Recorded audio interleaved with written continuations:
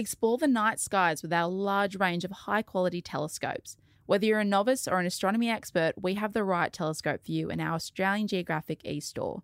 Explore the whole range and find the right telescope for you today. Go to www.australiangeographic.com.au/shop. That's www.australiangeographic.com.au/shop.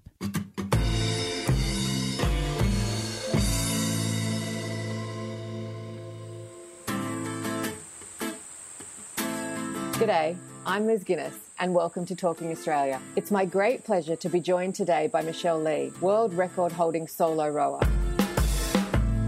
Michelle loves a challenge and lives by the motto, dare to say yes. And say yes she did when she decided to take on one of the world's fiercest events, the Taliska Atlantic Challenge. But before you can run, you have to learn how to walk. And for Michelle, she had to learn how to row before she could embark on this grueling 4,500 kilometre journey, solo and unassisted. This is her incredible story. You won't want to miss a second.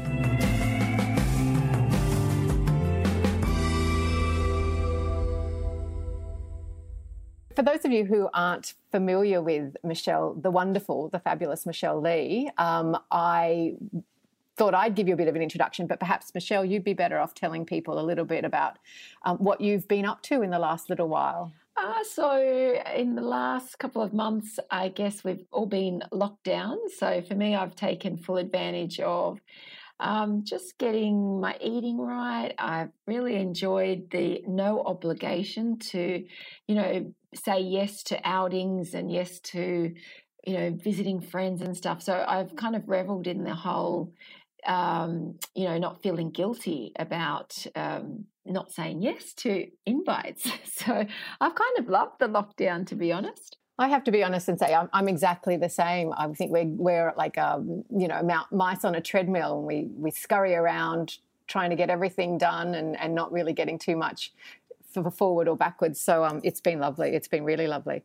I guess, though, the reason that we're speaking to you is because you did go somewhere and did do something remarkable in the last couple of years, and I would love to share that story with our listeners today. So I'm going to just say, in a nutshell, you rowed by yourself 4,700 kilometres across the Atlantic Ocean. Correct. And I feel like almost that's enough said, really. People should just sit back and take that in for a moment. But what I'd like to do today is have you take us through the preparation for that trip, the motivation for that, the inspiration, why on earth you would want to do that, and how you managed to achieve it. So I think maybe we should start with maybe just a brief overview of why take on something like that, Michelle? Why? Yeah, probably the most common question. And for me, it was a book. So I was handed a book called Rowing the Atlantic, and it plagued me for 2 whole years. So after reading it, thumbing through it constantly, the following year, and realizing that this thing is not going to go away. This is going to plague me until I do it. So really, my notion to row the ocean was just because I read a book called Rowing the Atlantic, and it sort of placed this idea in my head, and everything that this girl achieved, I wanted. So for me, there was no other way to achieve it other than to go and copy what she did. And the fact that I'm not a rower, I had never put an oar in the water, it was all completely irrelevant. It was just wanting what she had and, being able to overcome and triumph over all of the adversities and the hardships that were thrown at her. So that was the big appeal for me. Given you weren't a rower, you had obviously had some sort of athletic kind of background, I would imagine. You were an active child or had competed in other events in the past. So I always say I'm not elite, I'm not an athlete, and I'm certainly not a rower. So in the past, I love to get involved in anything. If someone says, do you want to do a mud run, or do you want to do a Spartan, or if you want to go in a triathlon, I'll always put my hand up. Yeah, love to. But, they're not at elite ends of the scale by any means. And so, yeah, I do have a passion to train. It is a part of my daily life. And this certainly was taking everything to, the next level, that's for sure. So with the book, what was it that you read in it that really kind of you connected with? The sense of a challenge, of overcoming adversity, one-on-one with the ocean. What was it? At what moment did you think this is absolutely for me?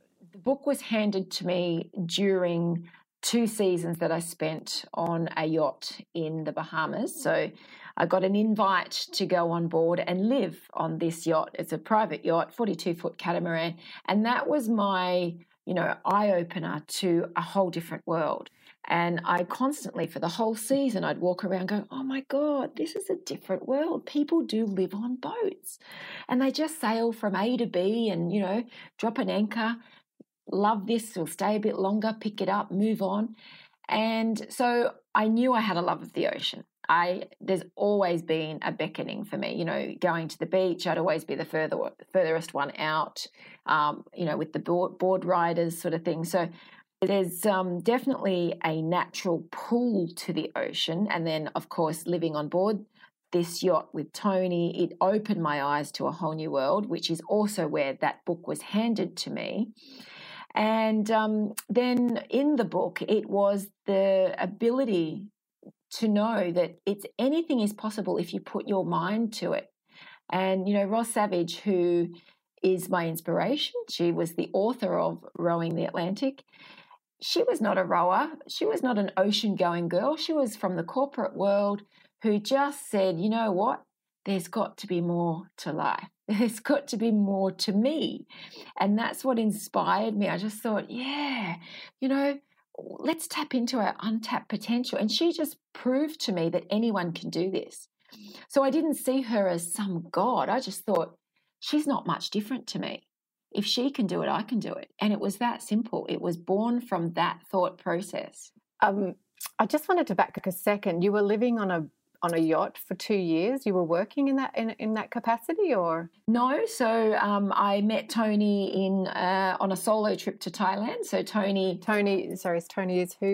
So Tony, he owns the yacht, and he invited me on the yacht. We became partners. So he was my partner. And, he introduced me to this world that I honestly had no idea existed. Again, it's about daring to say yes. There I was living a very comfortable life, very cruisy, very predictable. I was a self-employed massage therapist. I knew my Monday to Friday like the back of my hand. I knew exactly what my week was going to look like. And then, by daring to say yes to this wild invitation, it's just, opened my whole world. It's opened so many doors, and it's thanks to Tony for dragging me out of here that I then, got this desire to row the Atlantic. And, the book that wouldn't leave me and all of the hardships that she faced, she tells a story of everything that could go wrong, did go wrong. But she overcame them. So that's what I fell in love with, the idea that you can, you've got to be pushed outside your comfort zones to really see what you're capable of. And I guess it came to me at an age where I was looking for more. I was ready to, throw myself into something, sink my teeth into something bigger than me. And then I was fueled by this desire not to die wondering. And it all began with, that's it, May 2016. I picked up the phone, I rang my bestie and I said, hey, Claudie, guess what I'm going to do? She said, what? I said, I'm going to row across the Atlantic. She goes, are you, darling? How are you going to do that? I said, I don't know. I said, I've just got to get me a boat. And that is where it began, May 2016. And then it took 2 years, that preparation and funding, building a boat, learning to row, getting a world record. They were all parts of the step and my journey to get to that start line. It was a 2-year dedicated, committed, focused, conscious effort where everything I did was ruled by the start line. And, I had to give up a lot. I had to sacrifice a lot. My life had to change completely and my mindset had to change in order just to get to the start line. I mean, look, I'm always, when I speak to people who do adventurous things, I'm always fascinated by that mindset. It's like a switch that goes off for people, and it's like, no, I'm just doing this, and I'll do the preparation, I will do the work, I will be prepared, and I will give it my best. But I feel for a lot of people who might be listening today that they would have the idea perhaps and think, I just can't possibly do that. So I wonder what sets you apart from someone else from reading that book and thinking, I'd like to do this. Have you had any time to think about that? Or Yeah, I think it's connecting with the emotion, connect with what it will feel like, and play it like a movie, because that's what I did. I would play it like a movie in my head over and over of me achieving that goal. So I had crossed that finish line before I even built a boat, before I even put the oar in water. I had played that over and over in my head. And then I played the alternative, the picture of me not doing it because of fear, because of the self-doubt, because of the limiting belief of, oh, who am I can't do this. Oh, I don't have the resources. All of those things come into it. And I played that picture of me not doing it, and I was like, no way. What a waste of my life. You've got to at least give it your best red hot shot, man. Come on, give it a crack. So that was a massive thing for me, playing the picture of achieving versus not even giving it a go. And I decided that was just going to be a waste of my life, and I couldn't justify it. Oh, I love that. It's that whole power of positive visualization, isn't it? Totally. And I had to do everything using visualization, because there was a lot of things that in my preparation that I simply could not mimic and mock before I got my boat across there at that start line. So I would sit there and Google the crap out of ocean rowing, not ocean rowing, but more like storms in the Atlantic, hurricanes in the Atlantic. And I would get myself familiar with what it was going to look like, what it was going to sound like, just by watching ships going through storms. And, that's pretty much how I did a lot of my training. We have a special offer for all our listeners. Subscribe to our AG magazine for 6 months for just $30 and save 33% on the newsstand price. That's 3 issues of our award-winning magazine delivered to your home for just $30. Plus, you'll also receive exclusive benefits, including 10% off all products purchased in our e-store. Go to australiangeographic.com.au/talkingaustralia for our special offer. That's australiangeographic.com.au/talkingaustralia. Okay, so you've made the phone call to your bestie, which I love. And then, so the next step is to what? To find someone to train you, to find a boat? How does it all play out for someone? Yeah, so I realised I needed a mentor. I needed to speak to somebody who's been there and done it, who could help pave the way, someone that's already done all the groundwork. So I Googled Australians/Atlantic Ocean Row, and only one name came up. So that was Andrew, who lives in Brisbane. And I shot him a message the same day I rang my friend. I shot him a text message via Facebook saying, hello, I'm Michelle, I'm from Sydney, and I'm going to do the Atlantic Ocean Row. Where to start, where to find sponsors, the hows, the whys, I need any information you can give me. Would you mind helping? And he shot me. And I also said, and by the way, where's your little ocean rowing boat? Can I buy it? Is she for sale? Which he responded with, no, I've just sold my boat. Oh, no. But happy to help, call or email. So then I ring him saying, well, where the hell am I going to get a boat from? Good question. And so Andrew became my mentor. He became, he trained me. He was an ocean rower prior to him participating in the very same event in 2013. So, he had an ocean rowing background, and a competitive rower for, the surf boats. So what a perfect coach/mentor. And he took me on. He agreed to take me on and train me, and suggested that I go and do the world record on the erg, on the indoor rowing machine, and become the fastest female to row 1,000,000 metres. He said, because this will get you mentally strong. He said, rowing on this machine for 14 hours a day for 5 or 6 days in a row, he said, this is tougher than rowing the Atlantic. So I thought, great, what a good foundation. Plus, it ticked all the other boxes. That was where I could, A, learn to row. B, I would then start creating some validation, also credibility. Don't forget, I had to build a profile here. I had nothing. I was nobody. And, we want to go and do some campaigning and knock on doors and say, will you sponsor me? Will you back me? And they're saying, well, who are you? I'm like, well, I'm Michelle, and, what have you done? All I had done was done Kokoda. I'd done a few triathlons, nothing outstanding. And I knew that I had to step up. I had to really create something. So the 1,000,000 meter on the erg was a really great suggestion, thanks to Andrew. And he coached me through that. So how did he do that? You're in Sydney, presumably, and he's in Brisbane? Yeah. So I had to just do my 2K time trial on the erg and send him my results in a video, because he said, have you rowed before on an erg? And I said, oh, yeah, we use them at our gym, I actually thought I was a really good rower, and I sent him my video of my 2K, which was about 7 minutes 48 or 7 minutes 58. And he looked at the video and he goes, we've got a lot of work to do. Well, that's not deflating at all, is it? That was my first phone call to him was super deflating.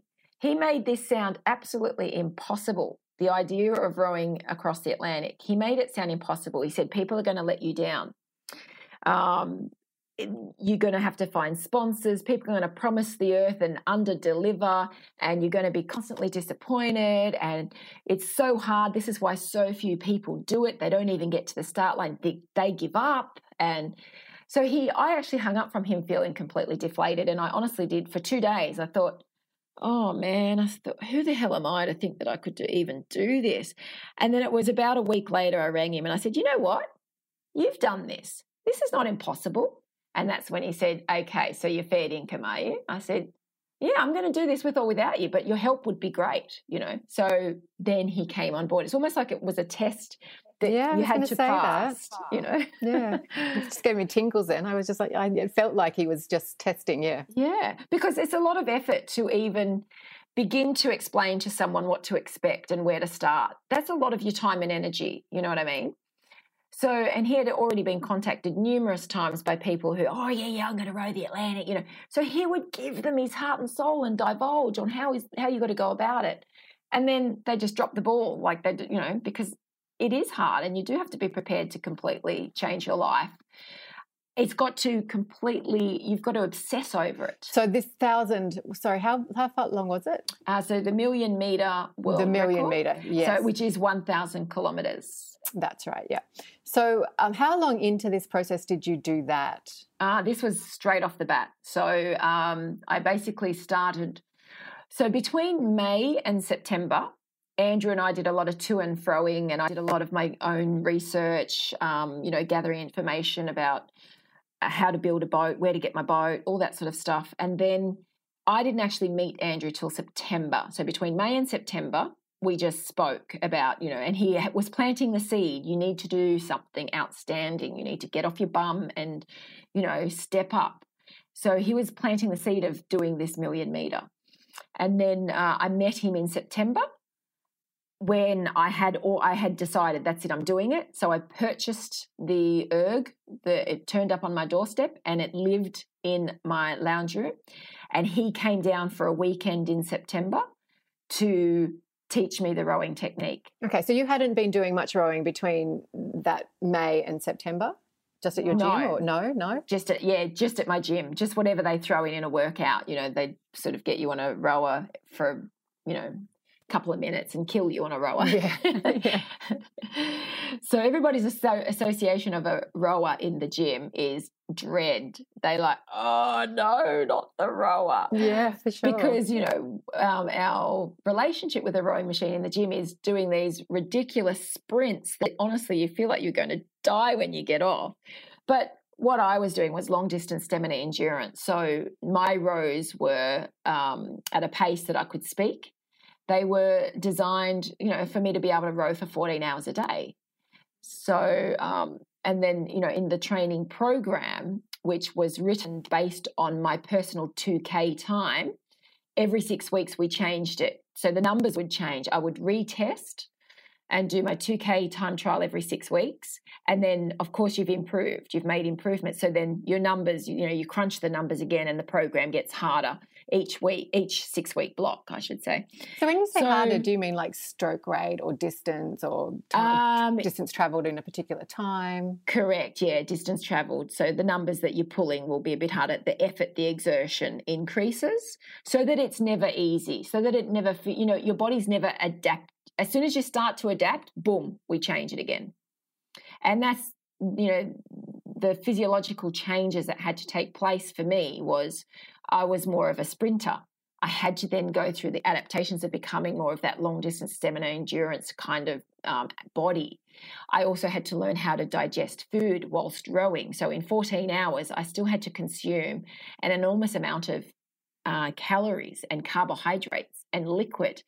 So, and this is all science, so that you don't hit that brick wall. And it gave me the opportunity by doing the world record to test that and to actually see and understand the importance of nutrition, of hydration, so that, this put me miles ahead when I actually made it to the Atlantic. All the lessons learned from that 6-month training program and ultimately the week-long, the 5 days I spent on that rower to get that record, they were invaluable lessons. And then, of course, the mental resilience that it sort of built. And I don't believe that we are born with mental resilience. It's a question I get asked often. Are you born with mental resilience? I don't believe we are. I believe it's like a muscle, and it needs a stimulus to be thrown at it constantly and challenge it, so that, once you're always setting new benchmarks. Once you get there, you've got to then to raise the ceiling, set a new benchmark. Let's go for it. And you've got to constantly be sitting on the edge of being uncomfortable. So that's sort of what my life looked like for 2 whole years. It was just sitting on the edge of uncomfortable. As soon as something got a bit easy or a bit, let's say, normal, I'd have to go and do something a bit different or throw something else in the mix. And historically, is that who you were through your life, do you feel? If I look back, I've always loved a physical challenge. I would always say yes and then think about it after and go, oh. And I have always found that the verbalizing it is certainly essential, because then I feel compelled to live by integrity, which for me is doing what you say you will do and finishing what you start. So as soon as I verbalize something, I know, oh dear, you have to do this now because it's... I'm in now. Yeah. So I guess, it's always been in me to do something physical. If anyone wanted to go on a big bushwalk, and I'm not talking like a little 1-hour walk through the mountains. I'm talking like 8 hours. I'm keen. I'm there. Yeah. I'll spend the night before packing my snacks and arranging and organising and, being prepared, going to bed early. So I'm happy to sacrifice nights out. I'm happy to sacrifice, being out on the drink and whatnot. And this is a priority for me out of pure enjoyment, to be honest. Like, I don't struggle with that sort of stuff. So you're about to start your row. How were you feeling? Were you feeling obviously positive? That's the mindset that you need to take into something like that. You felt that you could do it? You felt you could get it done? I went into that feeling positive because I said to myself, you've done the work. I knew I hadn't cheated any of the program. I knew that I had built my mental resilience over that 6 months, and I rowed with no distraction of TV. I didn't own a TV. So there's my living room with the rowing machine and just myself, podcasts. Occasionally a few friends would come in and visit me while I'm rowing, on an 8-hour Sunday shift. But I knew that I had done the work, and I had learned over that 6-month period how determined I was, and all these things are things that you find out about yourself as you go. You don't know until you start pushing yourself out of your comfort zone. So I knew that I could push through the discomfort. I'd already done a 14-hour trial. I had done 2 back-to-back 14-hour rows in my lead up. And I had made a list of my shortcomings. Where did I struggle? What can I do to make that a bit better? We'd gone through a whole process of eliminating obvious distractions or things that were going to cause me problems. So, I did go into it feeling really confident and probably by day 3. So this took 5.5 days. I rode for 14 hours a day for 5.5 days. On day 3, I realised that my body had just become mechanical. I woke up with no pain, nothing was aching, and I just thought, yeah, you will do this. That's it for part 1 of our chat with Michelle Lee. Don't forget to join us for part 2. If you have any questions or comments, feel free to reach out. Write us an email, podcast@australiangeographic.com, or find us on Instagram @AustralianGeographic. And if you go to australiangeographic.com.au/talkingaustralia, you'll find a special subscription offer. So don't wait. Go to australiangeographic.com.au/talkingaustralia. Also, make sure to subscribe to the podcast on iTunes, Spotify, or wherever you get your podcasts from. Thanks for listening, and hear you next time.